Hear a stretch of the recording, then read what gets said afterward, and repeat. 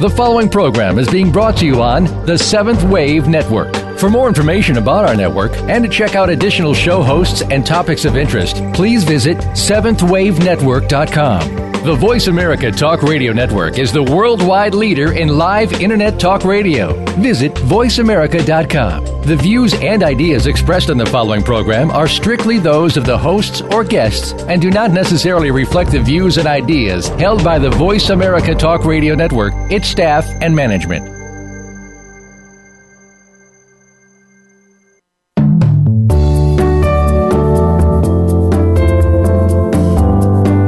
As you begin your spiritual journey, you are often told what to do and receive advice on which path to follow. But as you move along, eventually you need to become your own guide. Progress can be difficult at times, but once you reach new levels of awareness, the inner vistas are spectacular. Welcome to Nurturing the Spiritual Spelunker in All of Us. Your guide and companion is Giles Asselin. Come join us now on this path of exploration. Here is your host, Giles Asselin. Yes, good afternoon, everyone, or good morning, or good evening. Bonsoir to those in France listening. Bonsoir à ceux qui écoutent en France. I believe there are some of them. Merci, thank you. And welcome back to the show. If you listen to one of the previous episodes, this is episode number 6. And I'm planning to talk about the light today, the light with a capital L. There's light all around us, but also there's light, I think, primarily there's light coming from within us. And it's possibly or most likely the kind of light we are afraid of, the light that comes from within us and brightens our path. But to start with, in a sense, as a forward, I would like to share my reason for being hopeful this week. I'm looking at the calendar, and next week, I think, is from an energy point of view, I think is a very special week. It's a very special combination. On Wednesday, the 18th of February, is Ash Wednesday. If I'm not mistaken, it's a Catholic celebration. I was raised Catholic, even though I can't remember anything about Ash Wednesday. But to me, it signifies some sort of a dying. I mean, when you talk about ashes, and that's also coincidentally, in a sense, the end of a lunar year, because on the 19th we start a new lunar year. So we have a combination next week. About ending something, and then the next day about beginning something. The old is dying in a sense, in my perspective, and something new may be given birth on Thursday, the day of my next show. Right? So I feel it carries a special connotation, a special spiritual connotation. I think it may feel like something like a portal. Something that we want to close in our lives. It doesn't have to be a rough transition and leaving a job or leaving someone that we can't really stand or live with anymore. But I think it could be something more subtle. I don't have any special abilities. I can't look into the future. I'm not a clairvoyant. I'm not a clairaudient either. But this week and this combination of the 18th and 19th really called me. I mean, I've been playing with these dates for about 3 or 4 days, and I can't see why it wouldn't be a special week. Again, at times there's new beginnings in our lives, and we don't really realize it. It just happens in the undercurrents of our lives, and then a few days or a few weeks or a few years later, we realize, oh, that's when it started. So I just wanted to bring your attention to these 2 dates next week. So we are a few days before, almost a week, 5, 6 days before those 2 dates. So if you like, pay attention to what is gearing up towards the 18th and the 19th.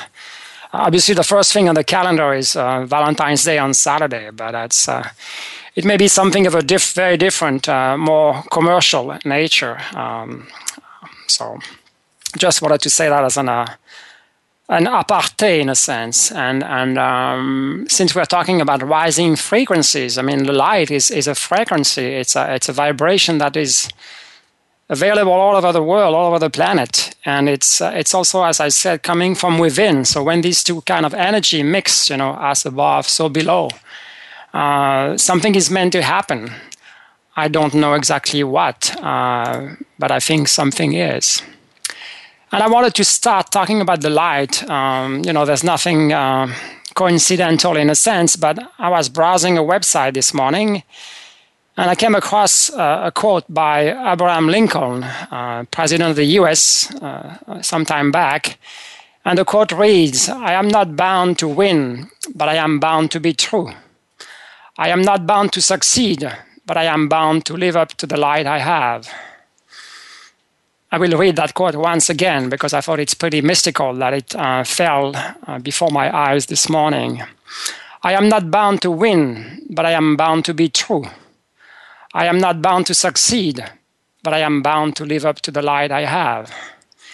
And I think it really encapsulates this notion of light, and at the same time this notion of a mission, a purpose. I mean, call it whatever way you want. I mean, and reflecting on why is it that we came into this world at the time and the date where we were born. Was it just to live a life on Earth? Possibly, but is there anything else? Is there more to it? I mean, there's obviously two aspects. One of them is the material aspects, the things we are doing, the things we are so-called achieving in our lives, the jobs we get, the people we marry, the kind of life we live, the social beings we are, because we are usually all attracted to join social groups of many kinds. But on a more personal and a more spiritual level, why is it that we came into being? There must be a reason. The reason where we are bound to live up to the light we have. So I will leave you in a sense with this quote for the next few minutes until the end of the show. It may resonate in you. It may not, and feel free to come back to it. What I wanted to say, talking about how this show, this title came about a week ago, I was in conversation with someone on the West Coast in Canada, and we were discussing this idea of light and this idea of love. And to some extent, I think when I said, "Are we doomed to love?" she was seeing things in a more personal / pessimistic way, which is not the way I was meant to be in my mind, but obviously every interpretation is possible. And we engaged in a conversation, and through this conversation, she told me about the kind of work she was doing or the kind of work she is doing. And she's a healer, and she heals people's blocks. And in retrospect, that it's very much the blocks that block us, the blocks that we have in our lives, that prevents us from moving forward and from moving forward towards the light that is available in our lives. And I think the work she's doing is just, very much needed. And I was very grateful for being in touch with her at the time. And because of that, the title of the show for today changed. Initially, I was going to read the title of the show by Freedom from Fear or Fear of Freedom. And it turned into Why Are We Afraid of Our Light? In French, Pourquoi avons-nous peur de notre lumière? And obviously, if we want to talk about the light that comes from within, and if this light is not coming forward, or for whatever reason, if there's difficulty along the path, I think it's a good idea to reflect on why is it that the light is not coming forward or upward. And a lot of times, and some of you may agree with me, a lot of times it has to do with fear. What are we afraid? Afraid of what? There's many different kinds of fear. afraid of my light, I don't know if I can relate to that because I'm still not quite knowledgeable about what my own light is all about. I think it's becoming more and more palpable for me, but I'm not at a point where I can see my light. And yet it shines, I would hope it shines a little more brilliantly every day. So talking about fear, why do we have these kind of fears in our lives, and why is it that they are blocking our progress towards the light? I don't know. I don't know also why are we afraid of our light. The most potent fear that came to mind when I was thinking about this episode is the fear of being scolded. And it goes back to my early childhood with all the yelling going on in my house, in my home, in our home, with my mother, doing so much yelling, especially at dinner time. I mentioned that in episodes number 2 and 3, I believe. And it's interesting how this kind of fear gets imprinted. And the fear of being scolded has to do, in my case, with being scolded because I would be late coming home for lunch or coming home for dinner. I've witnessed so much chaos happening because of my brother was late, and sometimes also, I'm sure, because I was late. This fear got imprinted at a very, very deep level. And even 40 or 50 years later, I can still relate to that fear. My mother is 87 now. I mean, it's going to be 87 in 2 weeks. And she doesn't yell anymore. She's much more mellow, and her mind is not as sharp as it used to be. But still, it's hard for me to dissociate myself with what I lived 40, 45 years ago in our home. And what was this fear of being scolded, blocking my progress? I would think so, but I don't really know. So it's one of the fears that I reflected upon while pondering about this show. I'm sure there's many, many more kinds of fears. The point of this episode today is not so much for me to talk about my own fears, but possibly for you to reflect on which fears are running low or under in your life. And the challenge in here is that fear often is unconscious, or it's right beneath the surface. And unless someone points out to us, what is going on in our lives, what they can see happening in our lives, I think it's very difficult to put your finger on a specific fear, on something lurking in the background, in a sense. And sometimes a good service we can do to the people around us is to ask, pretty bluntly, if you wish, what are you afraid of? And are we afraid of the light, or are we afraid of the darkness? And what does the darkness mean to us? So these are questions. Again, questions I'm not there to answer. The idea again today is to give you a sense of what kind of fear exists in your life. Why is it that if you have to take one step? I mentioned earlier on this quote that I learned somewhere, that a journey of 1,000 steps starts with walking the first step. So if we don't take that first step, how are we going to get to number 999? It boils down to, again, to getting going and to getting started. So I wanted today to talk about transformations, I guess, because I see transformation happening on many levels, on planetary levels, on socio-economic levels, on institutional levels, and certainly government levels in the next few months or next few years. I mean, we have to gear up to a more civilized level of humanity, in a sense, and stop all this chaos, all these wars going on. And I was reflecting on the different kinds of transitions going on in my life. And I was, asking myself, which of these transitions had to do with the light?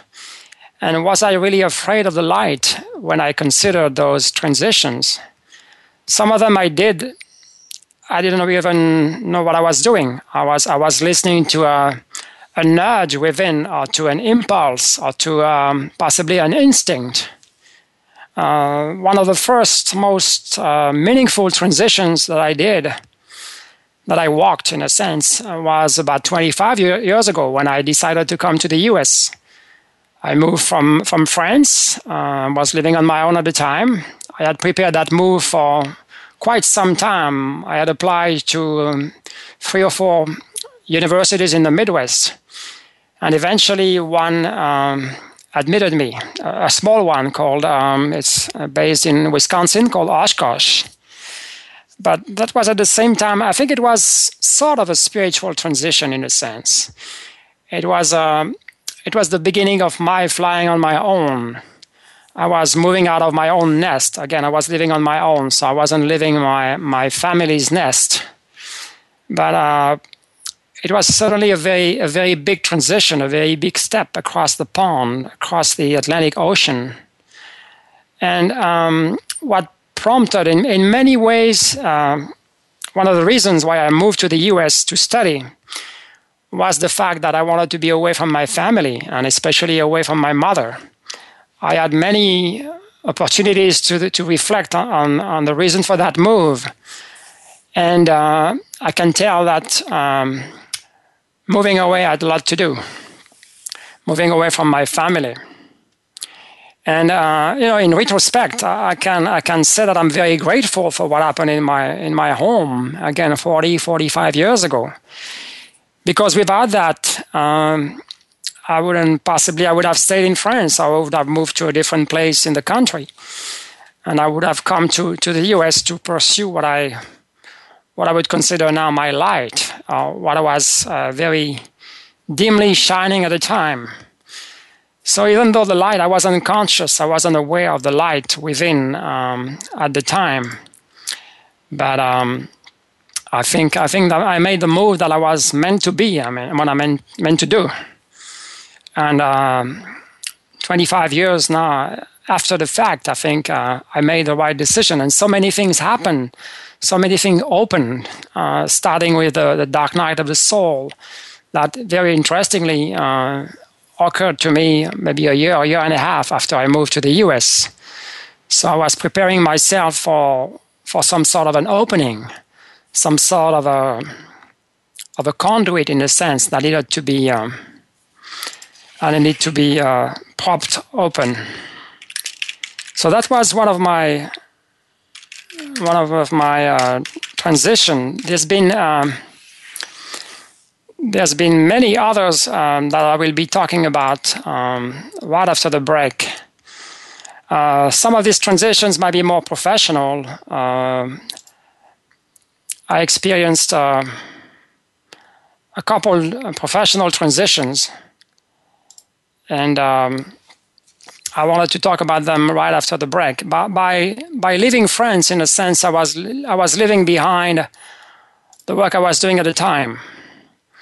I was leaving behind the accounting work. I studied when I was in France. I studied accounting and finance, and I worked in a couple accounting firms, and I became also what we call the expert comptable, a certified public accountant. And that was a fairly good job, a fairly well-paying job. But I realized within a year or two that I wasn't made for checking the debit and the credit. And I think a question that made a lot of sense at the time for me was, am I making a contribution to society by the work that I am doing? And I was working at the time. I was working in financial audit, and the work I was doing to me was nonsense. I was like a cop. I was on people's back, checking their practices and making sure they didn't make any error. And to me, that wasn't a very constructive. It wasn't a very enlightening form of work. And it's something that I had so many nightmarish stories about that, I guess, about not contributing to society. And I'm so very happy that I left this kind of work behind. And it was obviously fairly easy for me once I was able to cross the pond to shed that skin, that accounting skin. So this is one of my transitions, and I will talk about others after the break.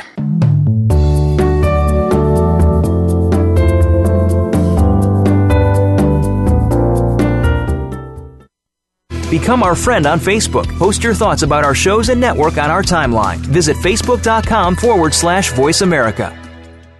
Now there's a new destination for video content, voiceamerica.tv. Just like our radio channels and so much more. Voice America Variety, Health and Wellness, Business, Sports, Green Talk, Power Up Motorsports, and Seventh Wave Network now have their own video channel components. Plus, check out exclusive programming, including movies, music, educational courses, science and history, current events, and short features. High-definition, premier quality programs available 24/7. VoiceAmerica.tv. If you think you've seen online TV like this before, let us surprise you.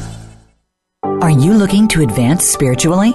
Listen each week for Spiritual Enlightenment, Advancing One's Wisdom. Your host, medium Maureen Allen, will cover an array of spiritual topics aimed to help you advance your soul's desired growth. Each week, areas of spirituality will be discussed and explored, ranging from strange, paranormal experiences to heaven, spirit guides, and angels. To learn more about the other dimensions and how to better assist your path of evolution, tune into Spiritual Enlightenment, Advancing One's Wisdom, every Tuesday at 4 p.m. Pacific Time, 7 p.m. Eastern, on the Voice America 7th Wave channel. We're making it easier to listen to the Voice America Talk Radio Network live wherever you go on iPhone, BlackBerry, or Android. Download it from the Apple iTunes App Store, BlackBerry App World, or Android Market.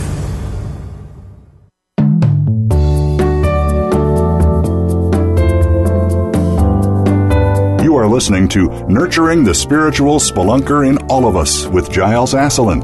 To reach the program, call in to 1-866-472-5795. That's 1-866-472-5795. You may also send an email to seeking@nurturingthegift.org. Now, back to the program. Hello, this is Jill again. Welcome back. Thank you very much for listening, for sharing your light with us today. I guess we can do it virtually, certainly. So I was talking right before the break about my in a sense, my first professional/geographical transition across the pond, across the Atlantic Ocean. And I think it was a transition of becoming someone else. The perspective in France and in Europe, is like we're coming to a new world. So in a sense, by going to the El Dorado, a spiritual El Dorado, I would say, we have the possibility of becoming someone else. And it's a bit of the feeling that I've had all these past 25 years that I've been living in the US, that we often say here that, the sky is the limit. And it's very much what I sensed, that possibly less than in other countries or cultures. The US is a place where people tend not to judge about your different moves. They're not going to tell you, like they do oftentimes in Europe, don't do this, don't do that, you're going to fail, you're going to be miserable. Be careful, I told you so, you are going to fall. That's very much what I would hear in my French ear back home, People are not risk takers, and oftentimes they will tell you, don't do this because you're going to be in trouble, and then I will have to pick up the pieces. And it's obviously not the best way to give confidence to a child or to a young adult that is seeking a new kind of life, a new kind of experience. So it's really that the feeling I've been getting here, that this feeling of newness. Possibly because North America, I don't know much about South America, but North America is a fairly, recently populated continent, the Native Americans aside. And I think there's also a feeling of a space, so much space in this continent, that so much possibility in a sense. And I think it's a combination of things. If you go to Europe, there's so little space, especially obviously in large urban areas, that you feel crammed. If you go to a restaurant in Paris, most likely you will be stuck next to your neighbor, in a sense, to your next guest. In the US, it's not so much the case, I guess. There's so much unexplored territory, so much wide open space. And even though we live in a fairly urban area, it's a feeling that pervades, I think, people. And I'm very grateful for that feeling and for that ability to explore. So that's what I've been doing for the past, at least more consciously, for the past 25 years, exploring this one wide open spiritual space in the US. Again, not being judged by other people for what I do or for what I want to do. Be all you can be. I guess it's something you often hear in the US. So that leads me to my second transition. And this one was purely spiritual. And I won't say much about that because this is a story that I mentioned in my first episode, one that really defines me. And this idea of leaving the Buddhist organization that I was a member of for about 20 years, I felt like I was living in a golden cage. And then suddenly I popped the door open because of my willingness to look outside the cage. And I realized there was a world out there. And there's a world that was open to just anyone. And why is it that I'm talking about that very specific organization when usually very few people live? There's a few exceptions, but when people leave that organization, especially when they have responsibilities, I was at the mid-level, the leaders of that organization tend to keep things very, very quiet because it's doing a disservice to the organization.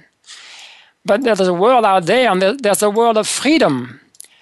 And again, I go back to that quote that I had for the show initially, freedom from fear, or fear of freedom. And I think the reason why some people who might be able to lead the organization, might be willing to, don't do it. It's because they are afraid. They are afraid of the freedom that they would possibly get outside the cage. Outside the cage, there's so much freedom to explore. And again, to be who we are and to be the light that we are. That, in the end, so few make the move. And you remain stuck. You remain stuck in the structure. You remain stuck in your network of friends.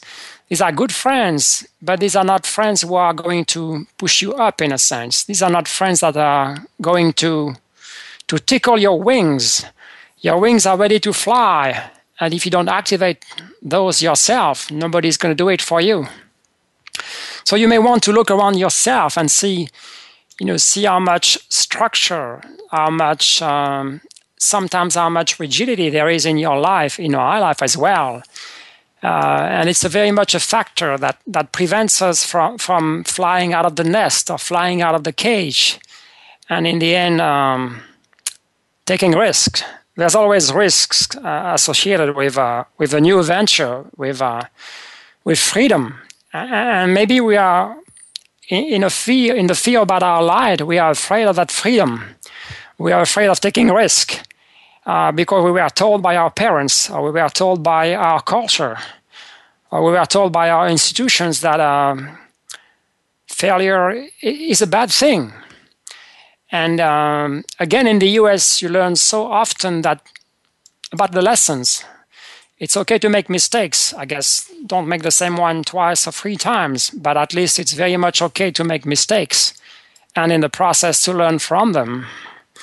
And I think it's a much more uplifting perspective than it is in other parts of the world, where you tend to get punished for your mistakes.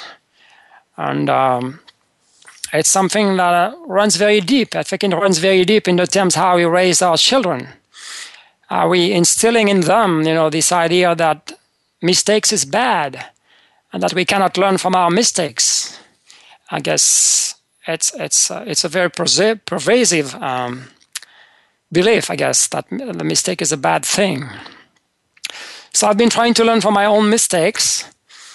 And more recently, what I left behind, and this is a transition, this is a very different kind of transition. This is also professional / spiritual. But for the past 20 years, I would say until the end of last year, I was working in the field of cross-cultural relations or intercultural relations. And I was doing training. 20 years to me is a long time for working in a field. I've never worked in any field longer than that. And the work we were doing was pretty interesting. I guess you get to talk about cultural patterns, what culture does to us, the way culture imprints layers on us. culture being a lot of things. It could be our family culture, it could be our society's culture, it could be our educational system's culture. And there's a lot of layers that we are not aware of because the process works very unconsciously. You get one layer after another, by going to school, by seeing your grandparents, by going out with your friends, by doing so many things that every time we do or think about something in our own culture, we get a layer of paint, in a sense, a coat.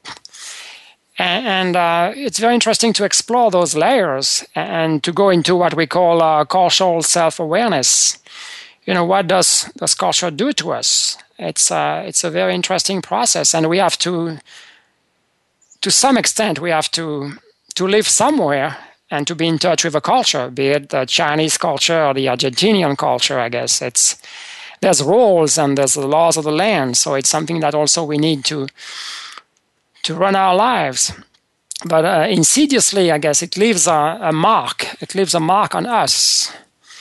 And so that was what I was exploring personally and with our students, with our trainees for about 20 years. How does culture mold us? How does culture imprints its layers on us? And we have a very interesting metaphor in the field, a metaphor we came up with my colleague Ruth. The metaphor of default mode.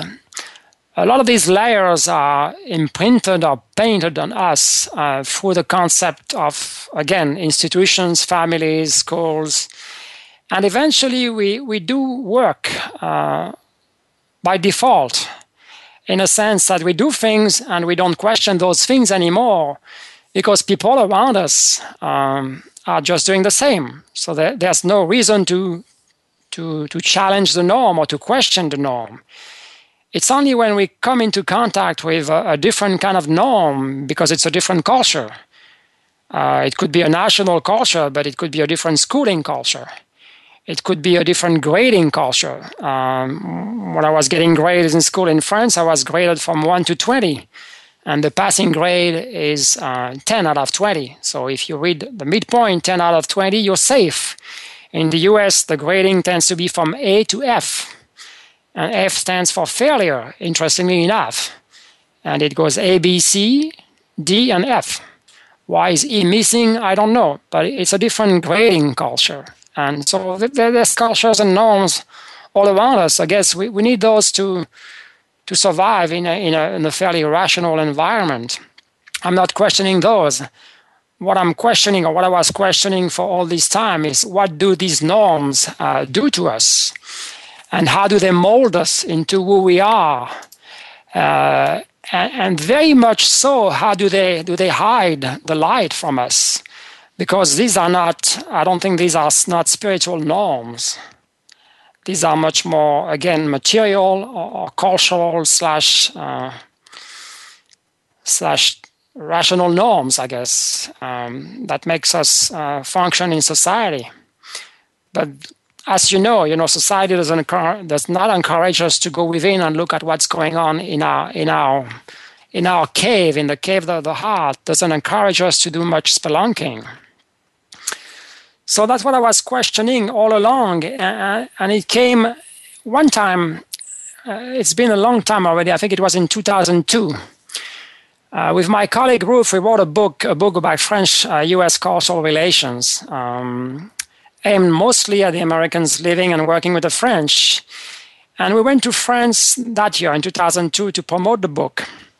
And we did a tour. We organized the tour ourselves, but we went to very different cities in France: Angoulême, Grenoble, Lyon, Strasbourg, even Paris.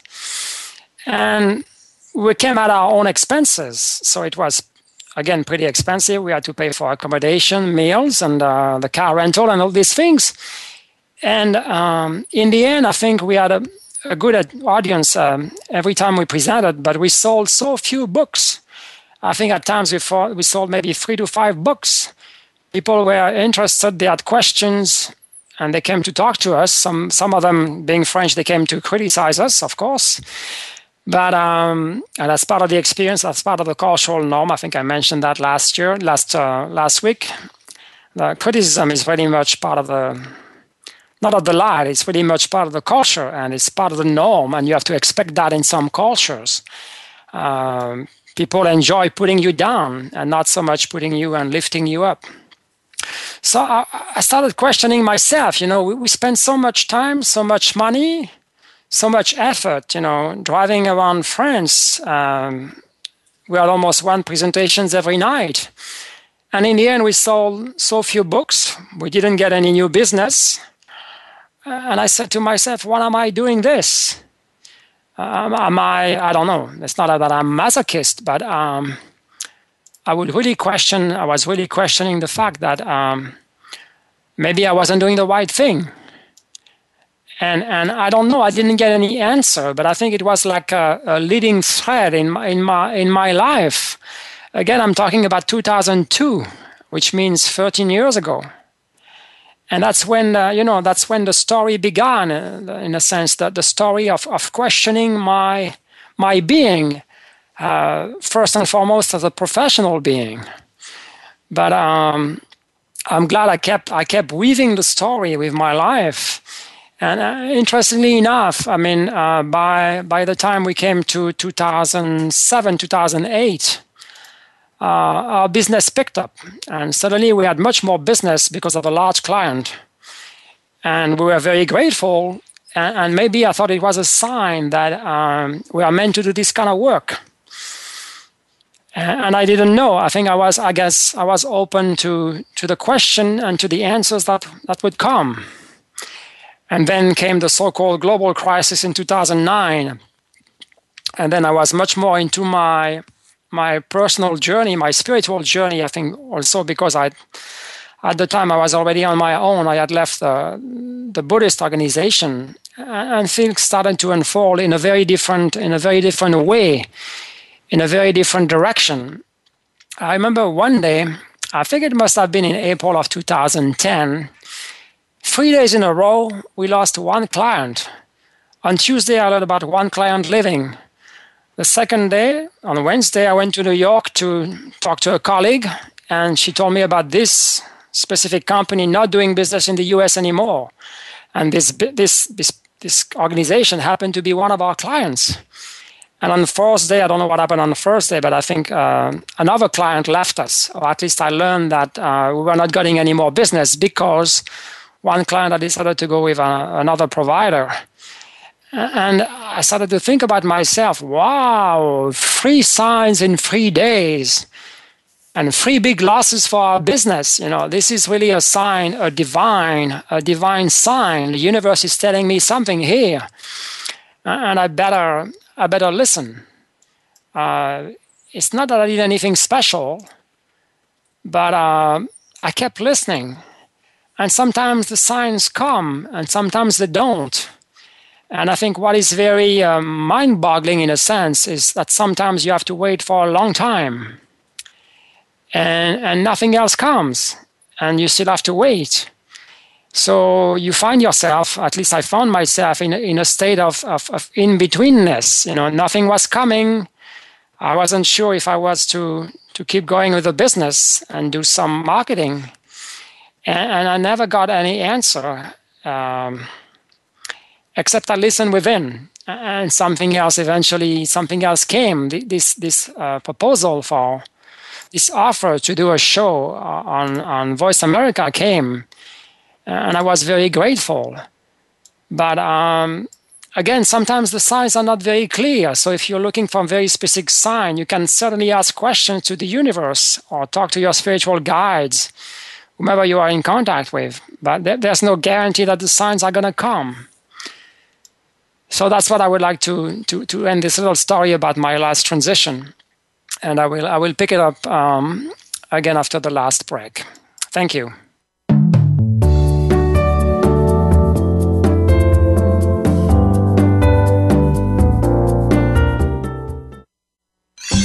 Your favorite Voice America Talk Radio Network shows and hosts are in your car, outdoors, and wherever you need them to be. Listen anywhere. Get our mobile app for iPhone, BlackBerry, or Android at the Apple iTunes App Store, BlackBerry App World, or Android Market. The latest business information is made simple with the Voice America Business Network. The professionals in the business world bring you live talk radio shows featuring an array of business topics, strategies for building wealth, sales and marketing, stock trading, investing, and business technology. Voice America Business hosts are professionals in their fields and bring to the airwaves weekly business discussions that offer up-to-date information, advice, and education. The Voice America Business Network. The bottom line in business talk. Could you be the next legendary leader? That question hinges on your courage and willingness to change. Join Maria Danley every week for Legendary Leaders Answering the Higher Calling. Be inspired by stories and legend and listen to legendary guests along with live channeling to help you answer your higher calling and become the legendary leader you are destined to be. The world is waiting for you. Step up and join the wave. Tune in every Tuesday at 1 p.m. Pacific Time, 4 p.m. Eastern Time on the Voice America 7th Wave channel. Become our friend on Facebook. Post your thoughts about our shows and network on our timeline. Visit facebook.com/Voice America.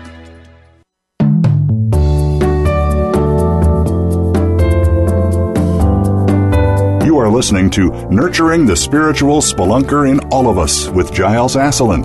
To reach the program, call in to 1-866-472-5795. That's 1-866-472-5795. You may also send an email to seeking@nurturingthegift.org. Now, back to the program.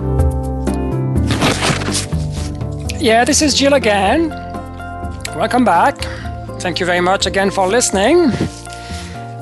I was talking right before the break about one of my last transitions, coming out of the field of cross-cultural relations and moving into something else. And that something else is still not clear to me. So I'm moving into something, and it's pretty much what I would call the unknown. And how do I do that? How did I do that? How do you do that? How did I do that? For one thing, it's a difficult question, but for one thing, you have to be patient. You may keep asking for answers, and the answer may not be coming. And I remember for the past 2 or 3 years, I was quote-unquote suffering from one thing, and the one thing I was suffering from is lack of clarity. I knew that my business was, I wouldn't say the word dying, but was going away. I wasn't meant to do the work I've been doing for the past 20 years. This didn't make any more sense, any professional sense, and certainly not any more spiritual sense. The suit that I was wearing then, when I was a cross-cultural trainer, was way too small for me. Well, it was way too narrow. And it felt simply outdated. So I knew I had to move on to something else, except that something else is still not clear. So what do you do then? Again, I think it's important to talk to people around you and to get support, especially people who understand your path and your challenges and what you're trying to accomplish. And if you look out, if you search for support and resources, you're going to find plenty of it, I'm sure. You're going to find people, you're going to find resources on the internet, you're going to find books, you're going to find tons of information, and a lot of synchronous things will happen to you to tell you that you're on the right path. You may not have anything tangible to do or to orient yourself towards, but again, there's signs. It's a question of being able to read the signs, but the signs, at times, they can be pretty loud. Like meeting new people out of the blue. Something that I've felt also in the past few weeks, in the past few months. Some people I used to be close with, kind of disappeared, and there was no more. It's like the glue dried out, in a sense. The glue between me and those people dried out. And on the other hand, I met so many more new people by just going to different functions or meetings or Facebook also has been a great place for me to meet people and to connect with like-minded people.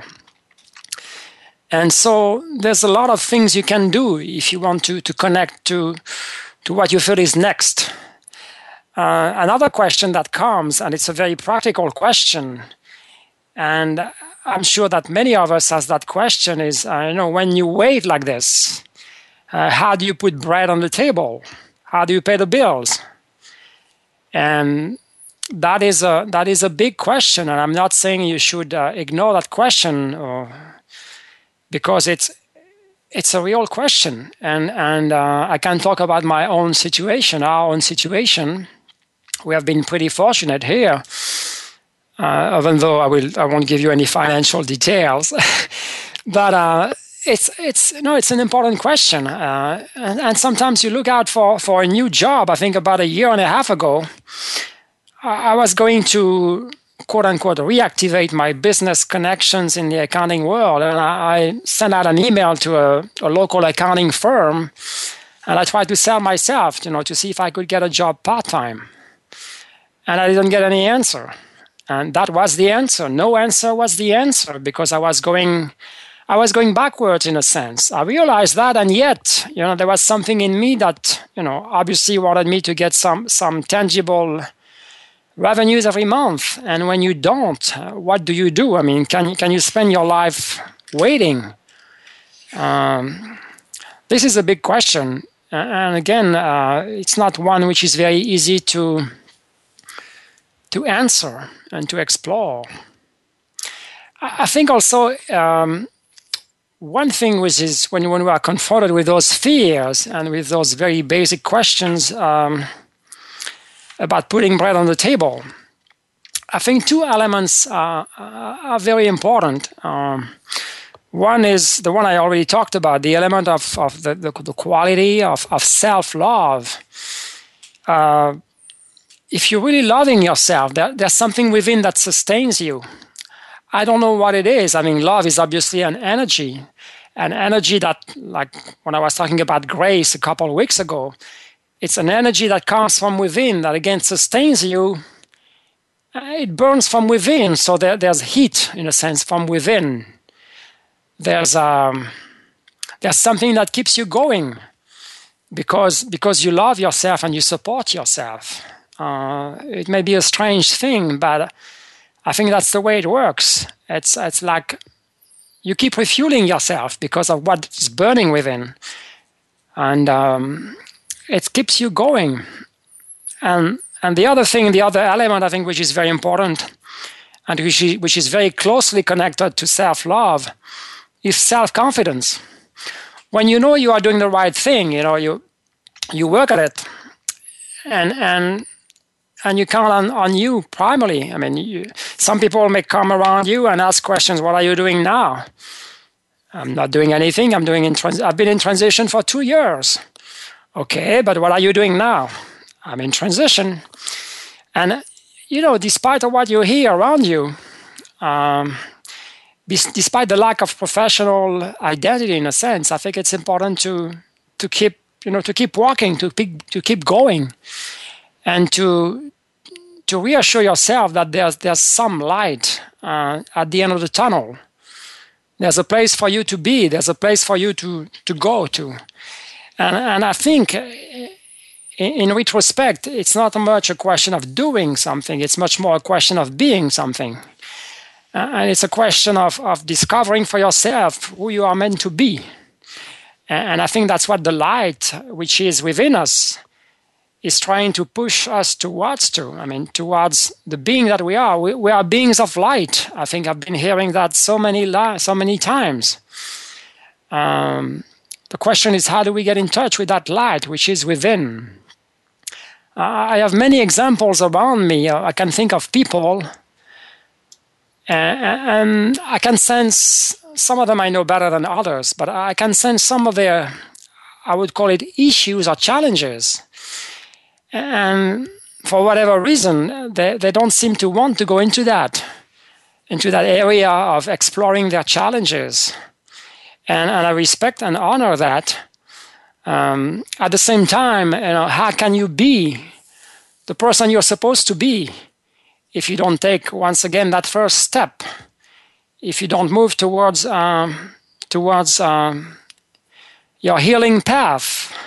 It reminds me of the discussion I mentioned earlier on, the discussion I had with the healer on the West Coast in Canada.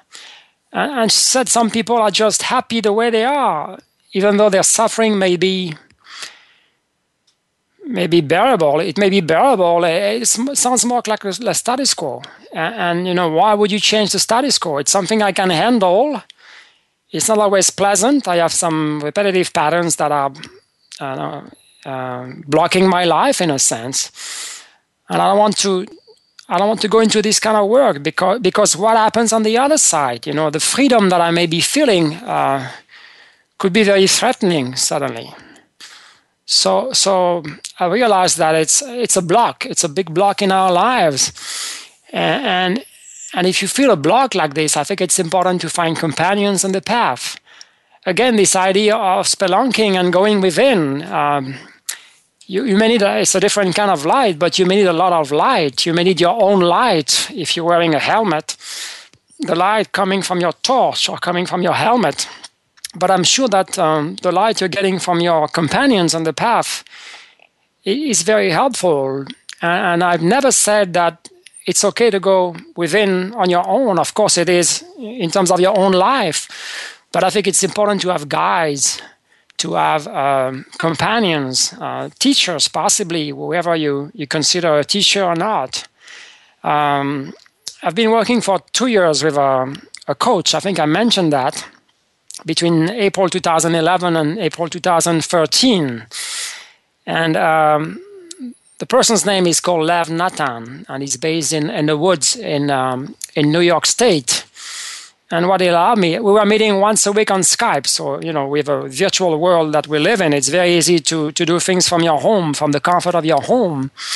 And what he allowed me to do is to explore my inner landscape. And that's what we did for a good amount of time. I think the first few sessions, maybe for 6 months, were focused much more on my own healing and my own issues. And I was surprised to see, in 2011, there was still so much left from my childhood.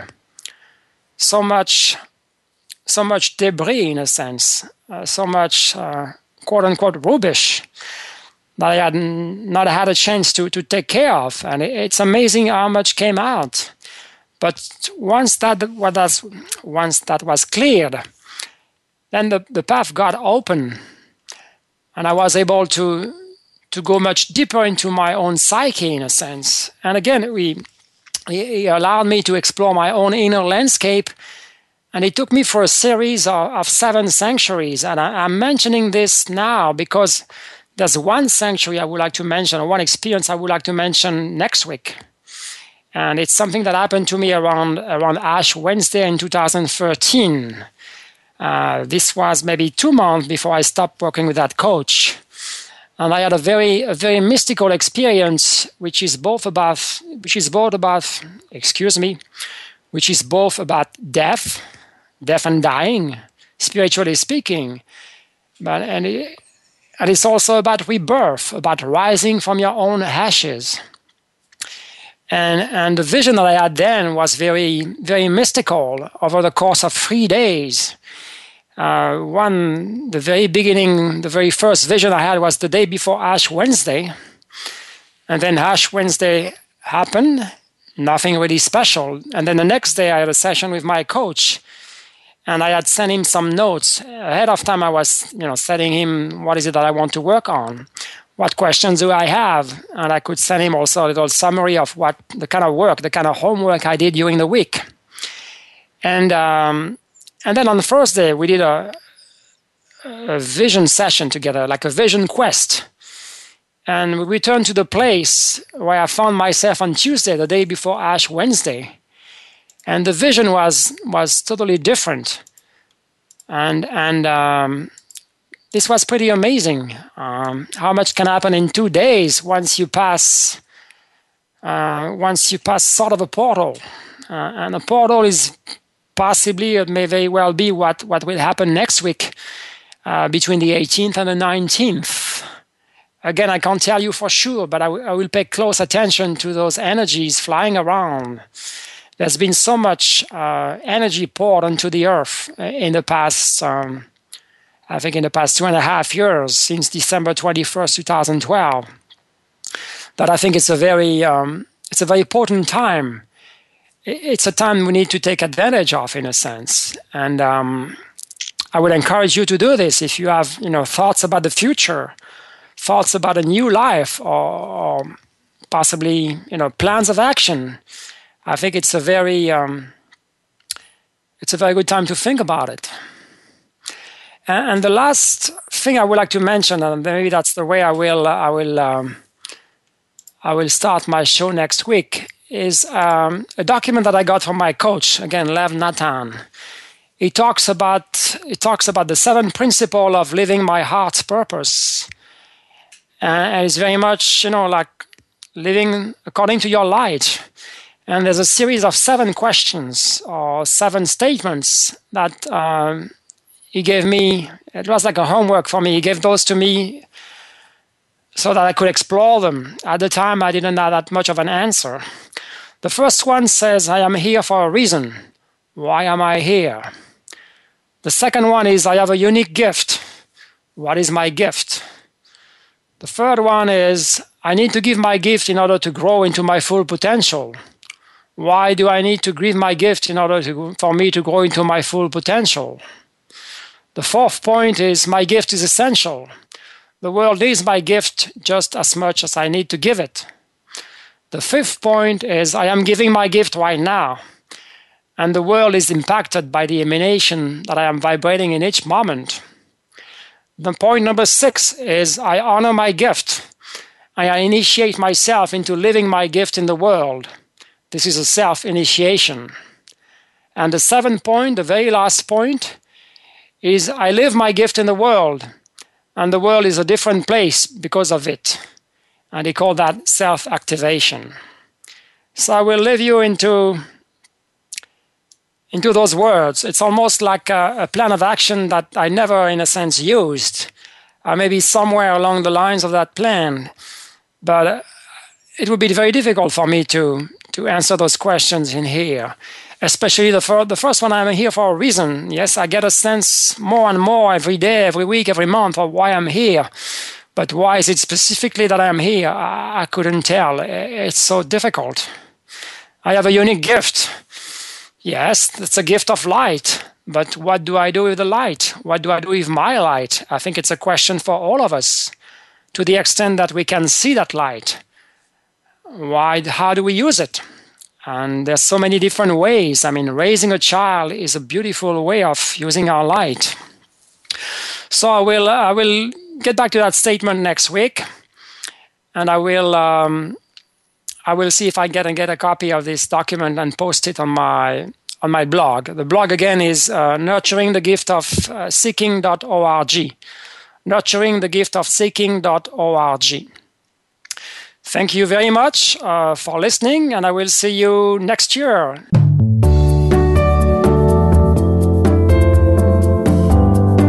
Thank you for joining us on Nurturing the Spiritual Spelunker in All of Us. Your personal journey, assisted by your guide and companion, Giles Asselin, will continue next Thursday at 12 noon Pacific Time and 3 p.m. Eastern Time on the Voice America 7th Wave channel. Be sure to tune in again.